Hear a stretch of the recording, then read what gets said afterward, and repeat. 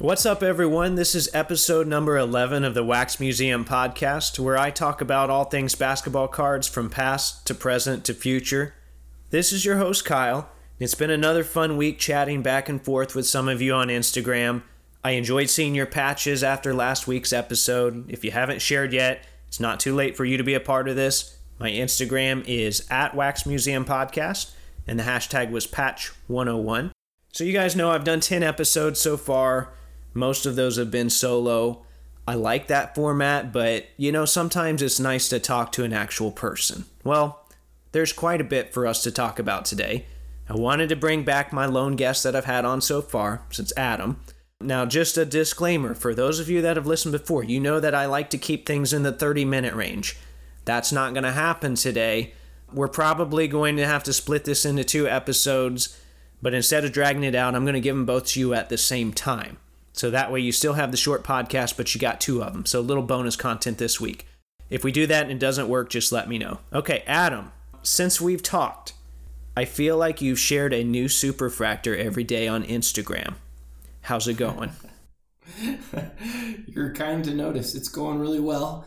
Thanks again for having me back. I'm excited to talk about the subject, which you're kind of teasing at this point today with you.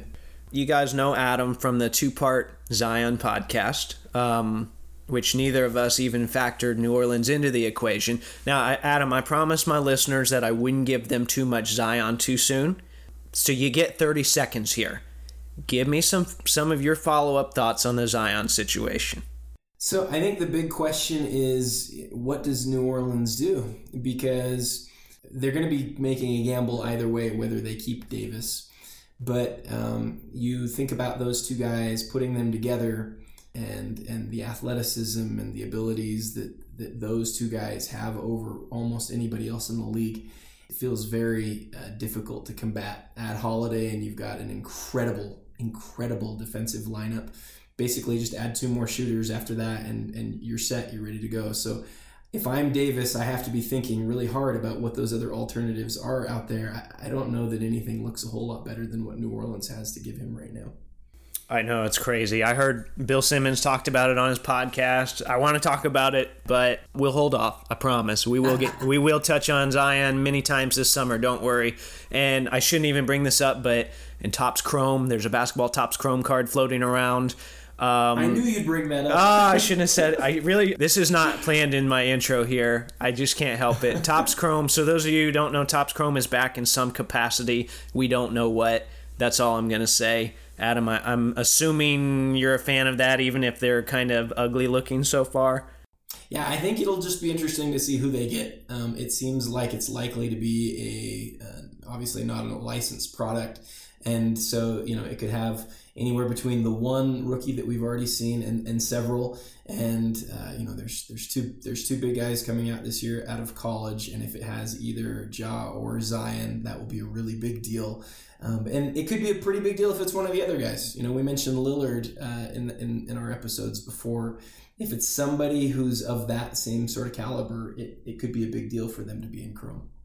All right, so aside from Zion, aside from Topps Chrome, I'm not even going to talk about the playoffs and the fact that I bought another Zach Collins card this week, and I bought some Myers Leonard cards. The industry as a whole has been talking quite a bit about PWCC. If you spend any time browsing cards on eBay before, you probably have come across a couple of big sellers in the sports card industry, one named Probstein, the other named PWCC. These are 2 of the biggest consigners in the hobby. If you're not familiar with that term, it's not really exclusive to sports card, but a consigner basically sells an item for somebody else. You might be thinking, well, I can sell cards by myself, but there actually are some perks to consigning. So Adam, for those of you who don't know, back in the day, Adam had his own podcast, and he talked about, I think you had an entire episode on the two big consigners. Is that correct? Yeah, that's right. I did an episode, it was one of the ones that was most listened to actually, that compared my experiences using Probstein 123 and PWCC, which, as you said, I think are the 2 largest consigners. Okay, so regardless of who you go with, can you just quickly explain the benefits of selling with a consignor? There are a lot of benefits. I think one thing to mention here that maybe more of the listeners can relate to is using COMC as a consignor. The thing about COMC that is different about PWCC and Probstein 123 is that they do stuff that is very low end as well. So you can sell a card for as little as $1 or $1.50 using COMC and have it still be a profitable venture for you. But I'll make this super simple and tell you why I've used the consigners. And just first mention, I've only used PWCC twice. I like Probstein because they are able to get cards up significantly faster than PWCC, and they actually pay a higher rate. But there are a lot of people who use PWCC because they provide financing opportunities. They seem to get better prices. They seem a little bit more professional. There's more steps and hand-holding along the way and opportunities to review your items. But I started using them a couple of years ago, Probstein, and when I did it, I figured out really quickly that it needed to become sort of a more permanent part of my process. And what I mean by that is sometimes you buy singles, or you buy a box and you open it, or you buy a collection, and you want to move those cards quickly. Well, what became the bottleneck as I did that was very obvious, and that was my time. Like a lot of us, I've got a lot of things going on in my life, and I've always really enjoyed the buying or finding something that I wanted to own, but I've never really liked selling. I don't like negotiating. I don't like packaging stuff up. I don't like pricing things. The great thing about using a consignor is you don't have to do any of those things. You basically take the stuff, you send it all to one place rather than doing a million little packages, and then you let them deal with it. And then when somebody comes back to you and says, hey, this isn't in the condition that I thought it would be in, or hey, such and such happened, where's my card, where's tracking, where's this, where's that, you don't have to do any of that stuff. You let the consignor take care of all of it. And so it's just this really beautiful situation where at the end you get paid for something and you don't do any work. And this is the real secret behind it, is that their rates are so good because they get a decreased rate from eBay that in some cases that you're actually making more money for selling something at the same amount by using them than if you were to sell it yourself. So you look at their rates, if you're counting what you would pay in eBay fees to sell something, what you would pay in PayPal fees to sell something, like that ends up being 13 point whatever %, right? For the average person. But if you send your cards to Probstein or PWCC, they're able to take about that, sometimes a little more, sometimes a little less. But then again, they're doing all of the work. So it feels to me like you're actually getting more money for doing less work, which I think most of us generally like.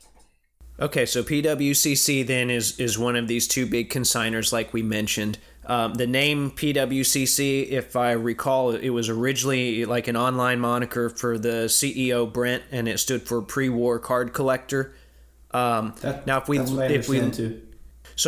look at their website, how do they describe themselves? And it says since 1998, PWCC has provided buyers and sellers of investment caliber trading cards with an efficient, honest, and predictable marketplace. So then he goes on, he says, compared to traditional brick and mortar auction environments, PWCC offers buyers and sellers a superior marketplace, principled in reduced transaction costs, faster turn times, and greater transparency. And I'm not here just to sling dirt on people, but not surprisingly, with more than 2 decades in this hobby, they've run into their fair share of controversy. I'm not going to cover every incident in 20 years, but I do want to give you some context for some recent examples because this has kind of shaped some of the collectors online, some of their minds about PWCC. So there was a questionable sale of a 1936 Joe DiMaggio card. PWCC, it seemed like they were involved in the acquisition, the possibly altering, reselling, and then maybe even guiding someone through shilling it. We had the current director of business operations for PWCC. He was a former business partner in a company called Heroes of Sport. Then they committed a number of just awful acts in the hobby. PWCC didn't provide many details and instead defended their employee. They labeled him the salt of the earth. Which, anyway, hey, a little trivia for you, Adam. That phrase, well, for everyone, stems from a Jesus quote. But I'd like to point out that in the Middle Ages, And in places like Spain and Portugal, salt was poured onto the land owned by a convicted trader after their house was demolished. So yeah, no matter what side you believe, salt of the earth, right? Anyway, in all of this controversy, probably none is more damning than the sheer volume of trimmed cards that have come to light in the last several weeks. So basically, PWCC, they've been used as a front to move altered cards in a way that lets the bad guys remain nameless and faceless. And this is not new in the last couple of weeks, but this is something that's really been coming to the forefront of some of the message boards. Some of these were monster cards, including a 1952 Topps Mickey Mantle, which we'll talk more about later. If you're not familiar with that card, I know I got a lot of basketball guys on here. If we were to create a Mount Rushmore of cards, this would be like the George Washington. Do you agree with that, Adam? Do you think that would be like the main part of Rushmore? Oh, absolutely. I mean, people refer to it as the Mantle Rookie, even though it's not his rookie. It's the first top set. It's the high, the high series, the impossible card to find. It's got sort of the image it's got to be the most famous image of a sports card. It's kind of like, and not to veer off too much, but we talked about with the Ben Simmons silver in that it was rare but also attainable. So like even though the Mantle, obviously it's a super rare card, but for what it is, there's plenty of them out there. It's not like the Honus Wagner T206 or whatever. Right. Yeah. So anyway, all of these cards that were altered or whatever, the vast majority of them were graded. I'm going to keep this brief, but for those of you that are new to collecting, there are third-party authenticators that you can send cards to. They'll render an official opinion on a card's condition, and then they'll encapsulate it. These opinions are very respected in the market, and they influence a card's value quite a bit. So while the grading companies need to share a lot of this responsibility, many people have looked on PWC as being one of the biggest movers of these altered cards. So anyway, it was around the same time that PWCC released a first draft of their new marketplace tenets. The timing of everything to me shows that they were, definitely feeling the heat of the situation. So kudos to the people that put in a lot of the work that helped make this happen. The targets of these trimmed cards are usually names like Trout, LeBron, Tom Brady. But I would say the floodgates really opened up when a number of vintage baseball and football cards came to the forefront. And then a poster came out with a list of 93 trimmed Curry and Harden rookie cards. So that was one that definitely got a lot of attention. Then where we're getting to, and I know I'm trying not to be too long-winded here, but last Sunday night, PWCC's CEO, Brent, he went on an interview show called Cardboard Chronicles, which is hosted by a guy named Josh, to discuss altered cards and some of the changes coming within his company. Collectors have had a lot of tough but fair questions for him, and they were looking forward to those answers or to see if those questions were asked. So with all of that being said, Adam and I are going to have a discussion on the discussion. Okay. Brent starts this whole thing off, and I'm going to try and pull quotes from this. I'd like for him to be able to speak in his own words. And he goes right into another hot topic lately where he tries to define the terms conservation and alteration. So for conservation, he's saying that if a card is conserved, there's no evidence, and you can look at the card 30 or 20 times in different lights and see that there's nothing there that's changed, nothing to see. Whereas alteration is just the opposite. There's evidence that a card was trimmed, it's been recolored, it's been cleaned in a way that isn't natural, like say with a chemical. And he says that it's been part of this market from the very beginning, and that he's ready for our market to mature and accept that. Adam, what are your initial thoughts on that? Well, I have to say, this is, as you and I were talking about at the beginning, before we started the interview, this is such a big topic. And, I would largely just sort of applaud both Josh and Brent for having a conversation, attempting to discuss these things and recognizing that they're painting with a really broad brush. So in answer to your question, as we talk about the conservation piece, but I've heard of things. Remember how we referred to like spooning out a card? I remember people talking about that when I was young. I remember people talking about folding back corners that had sort of been bent up. And the way that he kind of sought to define these things, I thought was interesting. And I think you just said it really well. And that is basically, he's saying that there are things that you can do to a card that aren't adding to it or taking away from how the card was produced. So he talked about, like a pencil mark and erasing that, and talked about like how that is taking it back to how the card was actually originally produced by removing something from it. And he's defining that as conservation. Right, as long as there's no actual evidence, right? That was the big thing. Yeah, so I think what he's getting at is he's saying, hey, if it's impossible to look at the card, on its own and see that something has happened to it, then how can we sort of expect a grading company to say that it has been adjusted in a way that is negative? I think that's what they're getting at. And I think it's fair for him to say that. I think they're in a tough spot. If you can't see it, you can't see it. Right. And I don't expect them to pour over every completed sale in their archive and try and match up pictures on cards that are not serial numbered. Now, what I do find interesting is he mentions comics and coins and fine art, and he doesn't want to use the term restoration, which I think this sounds more, to me, it's more restoration than it is conservation. And I don't think that's just a matter of technicalities. And even in those markets, the coins and the comics and the fine art, at least, I talked to some people that know way more about those than I do. It's a completely different ballgame, because restoration, like let's say the Mona Lisa, right? There's only one Mona Lisa, so all changes to it are going to be documented. So for that piece to move throughout history, there has to be restoration, and I think that's accepted. Comics need to be restored because they literally will fall apart. There is not, even on a card like the 52 Mantle, and we talked about it already, there are plenty of those out there. So it's not a case of, we've only got one of these and we've got to keep it maintained at all cost. And even with comics and art, from what I've understand, that all changes they're documented and they affect the value quite a bit. And we kind of alluded to this. He says we can no longer take stances on things that we can't enforce. So I don't envy him for being in that spot. And then we see that there are some of them, such as in this case, that are spotted after the fact. So then he goes on and he says, we're not a pro-grading company and we're certainly not going to try to insert ourselves in that decision.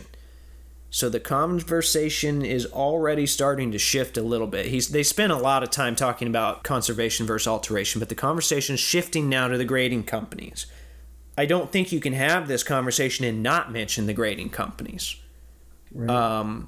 I'll talk about this more later too, but I think he has a lot of influence maybe with grading companies. I don't know. I don't know Brent personally, but I would say that a lot of his business relies on it.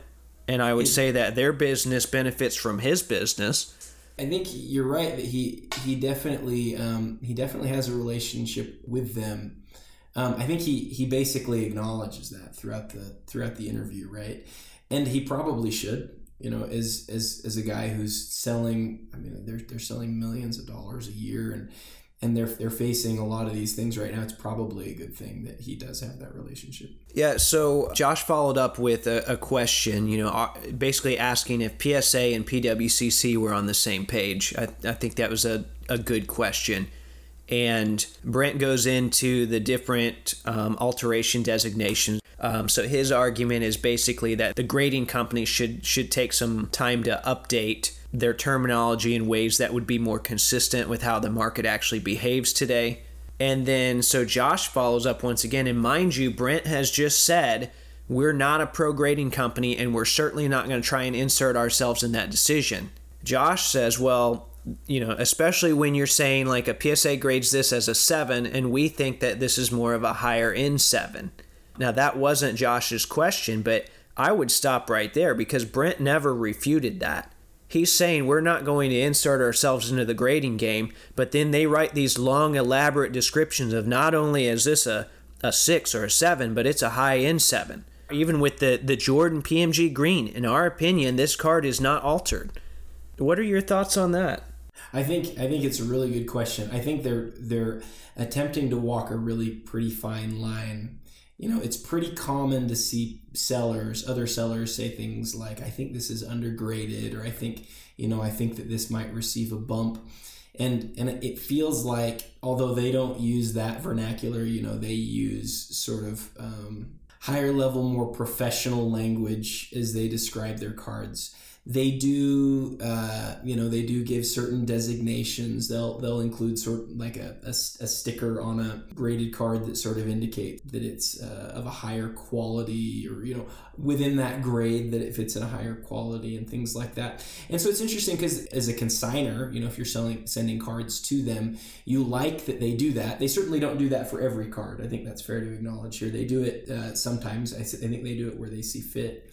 And sending them a card to having them sell and then having them take that time with it is considered a positive if you're selling it. But then in this quote that he shared with Josh, you're right. He's saying, we don't want to insert ourselves in that.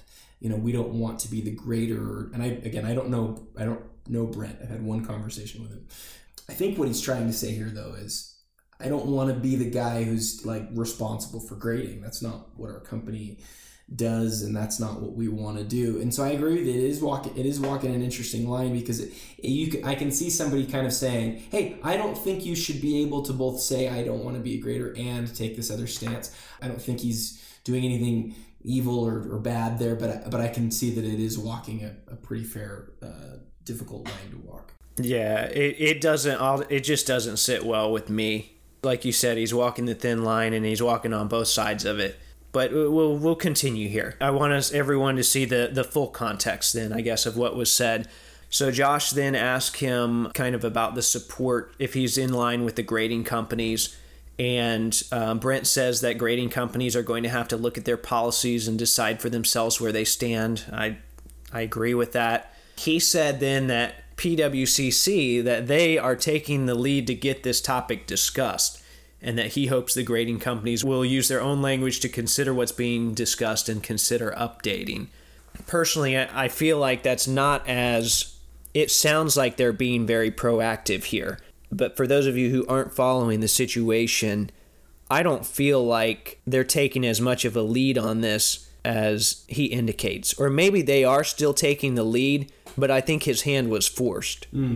I think it's more of a reaction than them being proactive. Yeah, I think you're right. I mean, I think, you see this. One of the things that I always try to say is, like, you try to see this from different people's perspectives, right? And so from the perspective of PWCC, the first couple times that you see an altered card passing through there and them being, as you said, being used as a front for selling altered cards, I think, you can kind of see them sort of crossing their fingers, hoping that doesn't happen, hoping that it goes away, hoping that it isn't a public issue. And it's become an extremely public issue, right? It's something that is now well known in the hobby to be an issue. And so now that it's an issue, he's kind of forced. I don't know if that's exactly right. You're right. I think you corrected yourself the right way too. They're probably leading the way in it, but it's not like they jumped out in front of this and said, "Hey guys, guess what's happening? We need to take care of this." I think the issue now is they want this market to grow. They want it to become more of an understood investment vehicle. That's something that he said publicly. I think he believes that, and he wants that. And the reasons are obvious, because we love cards and because it's good for their business. It's not a good business move for him, if all of this weren't happening, to say, hey guys, there's some altered cards out there. We've sold a lot of altered cards. We're going to take the lead in fixing this. When no one had seen them to begin with. Now, obviously there was there's some history there, and there were some suspected acts, but that wouldn't be a great business decision. No, you're however, now because he never did that, now I think they're in an even worse situation that they fostered. Yeah, I think he talked about this during the interview. They're aware that this has likely been going on, but it feels like it's more out in the open and it's more clear, and maybe the magnitude of it is maybe more clear than it was before. And so now that that is out there, it's a potentially harmful thing to our hobby and to their business to not address it. And so as a business owner, my guess is that he is saying, what is the best move for me to make for my business? And in general, what's good is I think he believes that aligns with what's good for the hobby. And that's up for debate and for discussion. But I think that's why they chose to address it now, is it was no longer sort of something that they could just ignore. Yeah, and I think he knows, obviously they have a huge influence in the hobby. One thing that's concerned me a little, not just with this interview, but with some of their responses to these situations, and they had an Instagram post where basically they're telling people what the majority of collectors think or what they perceive. So it's like they're writing the script, but then there's a lot of times, or several times, where collectors have said, no, that's not what we think, or no, that's not the norm in this hobby. And he's trying to define that, and that's kind of... if he's not careful, that could be an abuse of power. Yeah, I think you're spot on that they have the ability to do that. I think you're talking about a couple of posts that we all saw. We saw one that SP Authentic. I don't know his full username, but I think it's SP Authentic 84 or something like that. And his take on it. Again, I don't want to put words in his mouth, but I think his take is, look, why don't you let me figure out whether I think that this thing is altered or conserved or whatever. What do you just tell me what you know about it. And I think what PWCC would say would be, I will tell you, what I can tell you about this card, but in general, we're not telling you the things that even the graders can't see. And this is where this line is really a funny line, right? Like, if a card goes up on PWCC for auction, and then it turns out that an image is found that indicates that this card has later been conserved. That is, it hasn't been trimmed. It hasn't been, hasn't had chemicals added to it. It hasn't had anything really taken to or added from the card that you can actually see and notice that's not original, right? What are they supposed to do in that moment? Because if they end the item altogether, it puts this, and this is something that Brent talked about, it puts the auction process really, like, it harms it, because then as a buyer you're going, okay, why was this ended? And if we're going to end it for every time something looks like it may have been changed, it's a slippery slope for PWCC. Now, I'm not saying that shouldn't happen. If I sent a card to PWCC to sell and they list it, and again, it's graded by PSA, nobody can tell that it's been conserved, if nobody can tell that it's been changed, and then PWCC says, sorry, I'm gonna end this, then I'm like, what the heck, man? Like, I already waited a month for you to list this thing. Now you're gonna end it, and then all those people are gonna question, like, what's the story there? And on the buyer's side of it, they're like, but no, I have a right to know that. So where the conversation needs to go, and I think Brent was getting at this, where the conversation needs to go is, what is considered acceptable and what is not considered acceptable? That was actually a question I had written down to ask you next, so I want you to think about your answer. Okay? If you're in their situation and you discover one that's been conserved, using their terminology, what do you do? So you think about that. Okay. In the meantime, while you're thinking, this is a perfect segue into the 52 Mantle. And I know this is a basketball card podcast, but this is a pretty big deal for the industry as a whole, so it's worth discussing. Josh brought up the 52 Mantle, and this sparked a lot of debate over the last couple weeks. There was some evidence that came out that it looked like the card was conserved, and basically PWCC responded by saying, well, we found that it's conserved, but we don't feel the need to change the description of the item that's being listed, and we're just going to let it run as it is. So Brent then mentioned that the card was graded a 4.5. He saw a picture then of the card when it was raw that somebody posted online, and it looked like it had been cleaned. And he said that he had only seen the picture once, but it's clear that it had been conserved on some level.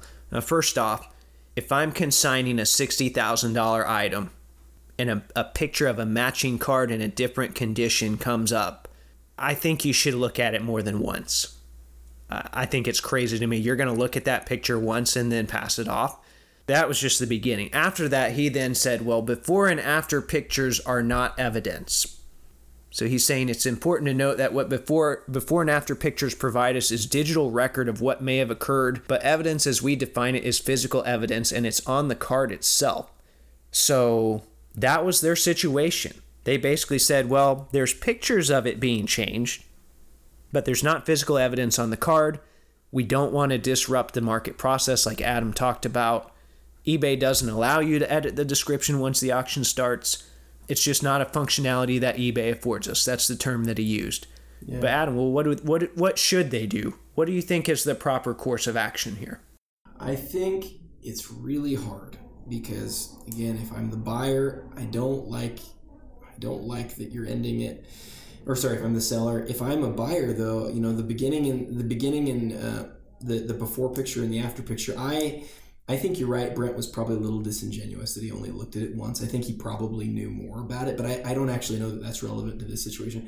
When I looked at it, the one thing that stood out is, and I don't have it in front of me right now, but on the before picture, if you looked at the back, there was, I think it was the top left corner, if I remember right, had a really dark ink stain, and that dark ink stain seemed to go away.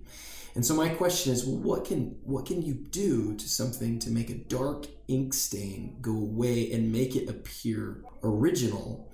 And I'm not an expert on this. I don't know how to change a card to make it do that. But I think that what he was getting at that is really worthy of sort of conversation is, historically, you look at a card, the process of grading a card is you take a card, you put it down, you pull out the jeweler's loop, the light with the magnifying glass, you look at it and you check it for everything, and you look for evidence that things have been altered and things have been changed or whatever. When you do that, when you go through that process, if you don't find anything, as PSA apparently didn't because they graded the card, then is the card considered sort of unaltered?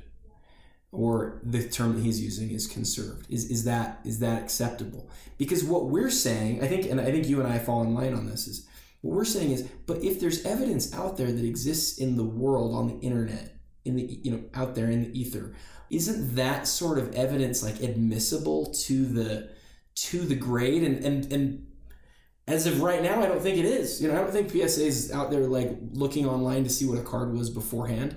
But I think collectors are now saying, but we have it. Like I'm looking at it. Like, isn't this really evidence? And I think that's a fair question. But from PSA's perspective, I think it's also fair to say, wait a second, our job is to look at this card.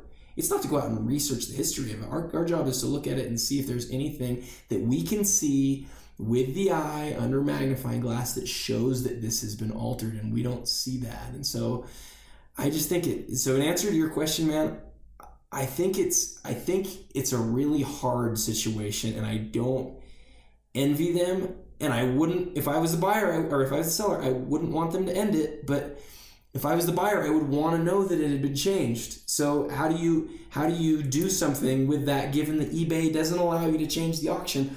I don't know what the answer is. I mean, you're not going to drop $60,000 on a card that's conserved. Maybe. I don't know. Maybe you do. Let me ask you this. So you just said, and is it okay if I ask you this? This is your show. It's okay if I ask you a question? Yeah, go ahead. So you said you wouldn't spend $60,000 on a card that has been conserved. Now, if ink has been removed from a card, that feels to me like we're right on the line of something where it's like, wait a second, like, am I okay with that? But you would spend a lot of money on a Prism card that somebody had used a microfiber cloth on. And so my guess is that you're okay with that second form of conservation. Am I right about that? Yes. And then honestly, I don't know. I still don't know how I feel about like pencil mark. I mean, I can't think of a specific instance, but I figure like I've had cards that, for lack of a better term, had crud on them. Exactly. And I scraped it off, So I don't know. I don't know what I think about that yet. That's why it's good to have these conversations. Let me give you actually a very real example. And this is what I talked about at the beginning, where I said we're painting with a broad brush. This is the stuff that we need to get to, and I hope this is the stuff that PWCC really looks at to determine what they think is okay and not. And frankly, more than PWCC, the graders, I think, need to look at this. So I just bought a card a couple days ago on eBay. It's a Wilt Chamberlain card. It's a foreign card, the Mira, I don't know how to say the second word, from 1968. You guys can go look it up. It's a great card. It doesn't surface very often, and when it does surface, it's usually graded. Most of them are lower grade qualities, but apparently these were in I don't know if they were in sticker books or what they were in, but it's clear to me that there's something on the back of this card, right? There's something that's there. I don't know what it is. And I can't tell, maybe part of the card is removed. It's just in terrible condition, but it's a really rare card. Now let's say that I get that card in the mail, I look at it real close, and I recognize that the card has stuff on it that is easily removable. Is it okay for me to do that? Now some people are screaming at the podcast right now, no, you never remove something, but is that really true? If you had a Prism card where somebody had accidentally gotten some tape on it, and by removing the tape, it literally doesn't change the card at all. Is that wrong? I'm going to tell you, I don't think the answer to that is yes. I think that the answer is pretty close to what they said, which is it's not changing the card in its original way. I'm not comfortable with bleach or with chemicals. I'm not sure I'm comfortable with erasing a mark from a card either, which Brent said that he is, but I do get that if the grader can't tell it's not enforceable. That's something that he kept going back to. It's not enforceable. But what do you think about my Wilt Chamberlain card example? Is it wrong to remove something that's clearly foreign from the card if it's removable without chemicals and conditioning the card? Yeah, it's interesting. I mean, if it's something that can be scraped off, it wasn't there. See, this is even weird having this conversation because it is such a weird line. But yeah, if you can scrape it off, I guess I think that's okay.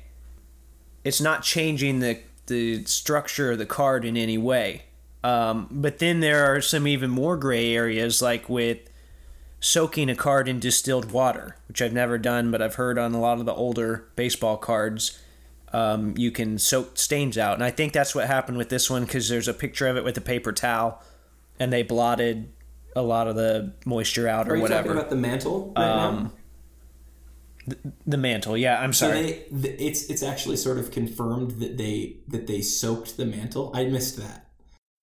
I don't know if that's been confirmed, but it's even Brent acknowledged that it had definitely been cleaned. It looks like it's been cleaned. So that's what I'm leaning towards, what I think happened. But I don't know a lot about soaking cards. That's something that's kind of new to me because, I collect Topps Total, so I don't know much about that. Topps Total is awesome. Don't soak your Topps Total cards. But I mean, look, I've been doing this for a long time, right? And done a lot of vintage, but I've never been the guy who gets vintage cards graded, and I've never been the guy who's trying to figure out how to. Clearly, I've never been the guy to figure out what you do to a card to make it be graded better. Right, my favorite card, which was brought up in the mantle thread, actually was my Wilt Chamberlain PSA 168 Topps test card, right? I'm in it for the cardboard more than just the condition. There's some stuff that I really care about condition, but most stuff it's not actually something that I really care about. I don't know how these soaking in with chemicals and without.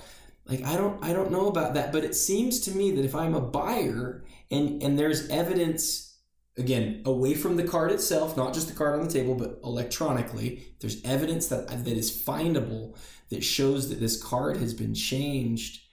It doesn't feel very good to me that I can't know that if it's knowable. If you know it as the seller, right. It feels like I should know it. But again, if I'm PWCC, how do I tell you about that without sort of influencing the selling process? And I personally think, I'll put my hand in the air and say, I think that's a reasonable sort of question that they're asking, and I don't know the answer. Yeah, I think it's good that, I think more people need to be involved in the conversation, because that way the collectors actually can speak. We need to hear from the just exclusively vintage baseball guys. We need to hear from people of all different sectors of the market, and maybe that can help us come to consensus. I think that's what maybe PWCC was trying to do a little bit with their tenants, and they said, we're going to post it on the board for discussion. The problem is they don't actually stay there and discuss it. Number one, because they're going to get ripped apart, but number two, it doesn't really seem like that's actually what they want. They just want to throw ideas out there and then see what sticks and what doesn't. And then basically collectors have talked about it without PWCC having to say anything that could jeopardize their business. I think we'd all like it if they'd stay there more, longer in the public forum, because I think both you and I historically have tried to ask them questions in those moments and we haven't gotten answers back. But I think if we're honest with ourselves, we kind of understand why that the vast majority of the voices on those boards are not listening to the answers. The voices are more there to condemn and to say negative things to them. And I don't know that that's a healthy place to do it, but I wish they would stay longer, kind of like you. And it's on that note that we're going to conclude part one of our discussion today. I really appreciate you joining us. If you wish that we would stay longer, good news. Part two is already uploaded. It's ready to go. It's my gift to you this week. As always, if you have questions for me in the meantime, hit me up on my Instagram, which is @WaxMuseumPodcast. If you like the content I'm providing, please subscribe, rate, and review on iTunes or Google Play. Hit up the Podbean site for a link to the merch store. And until next time, this is the Wax Museum Podcast.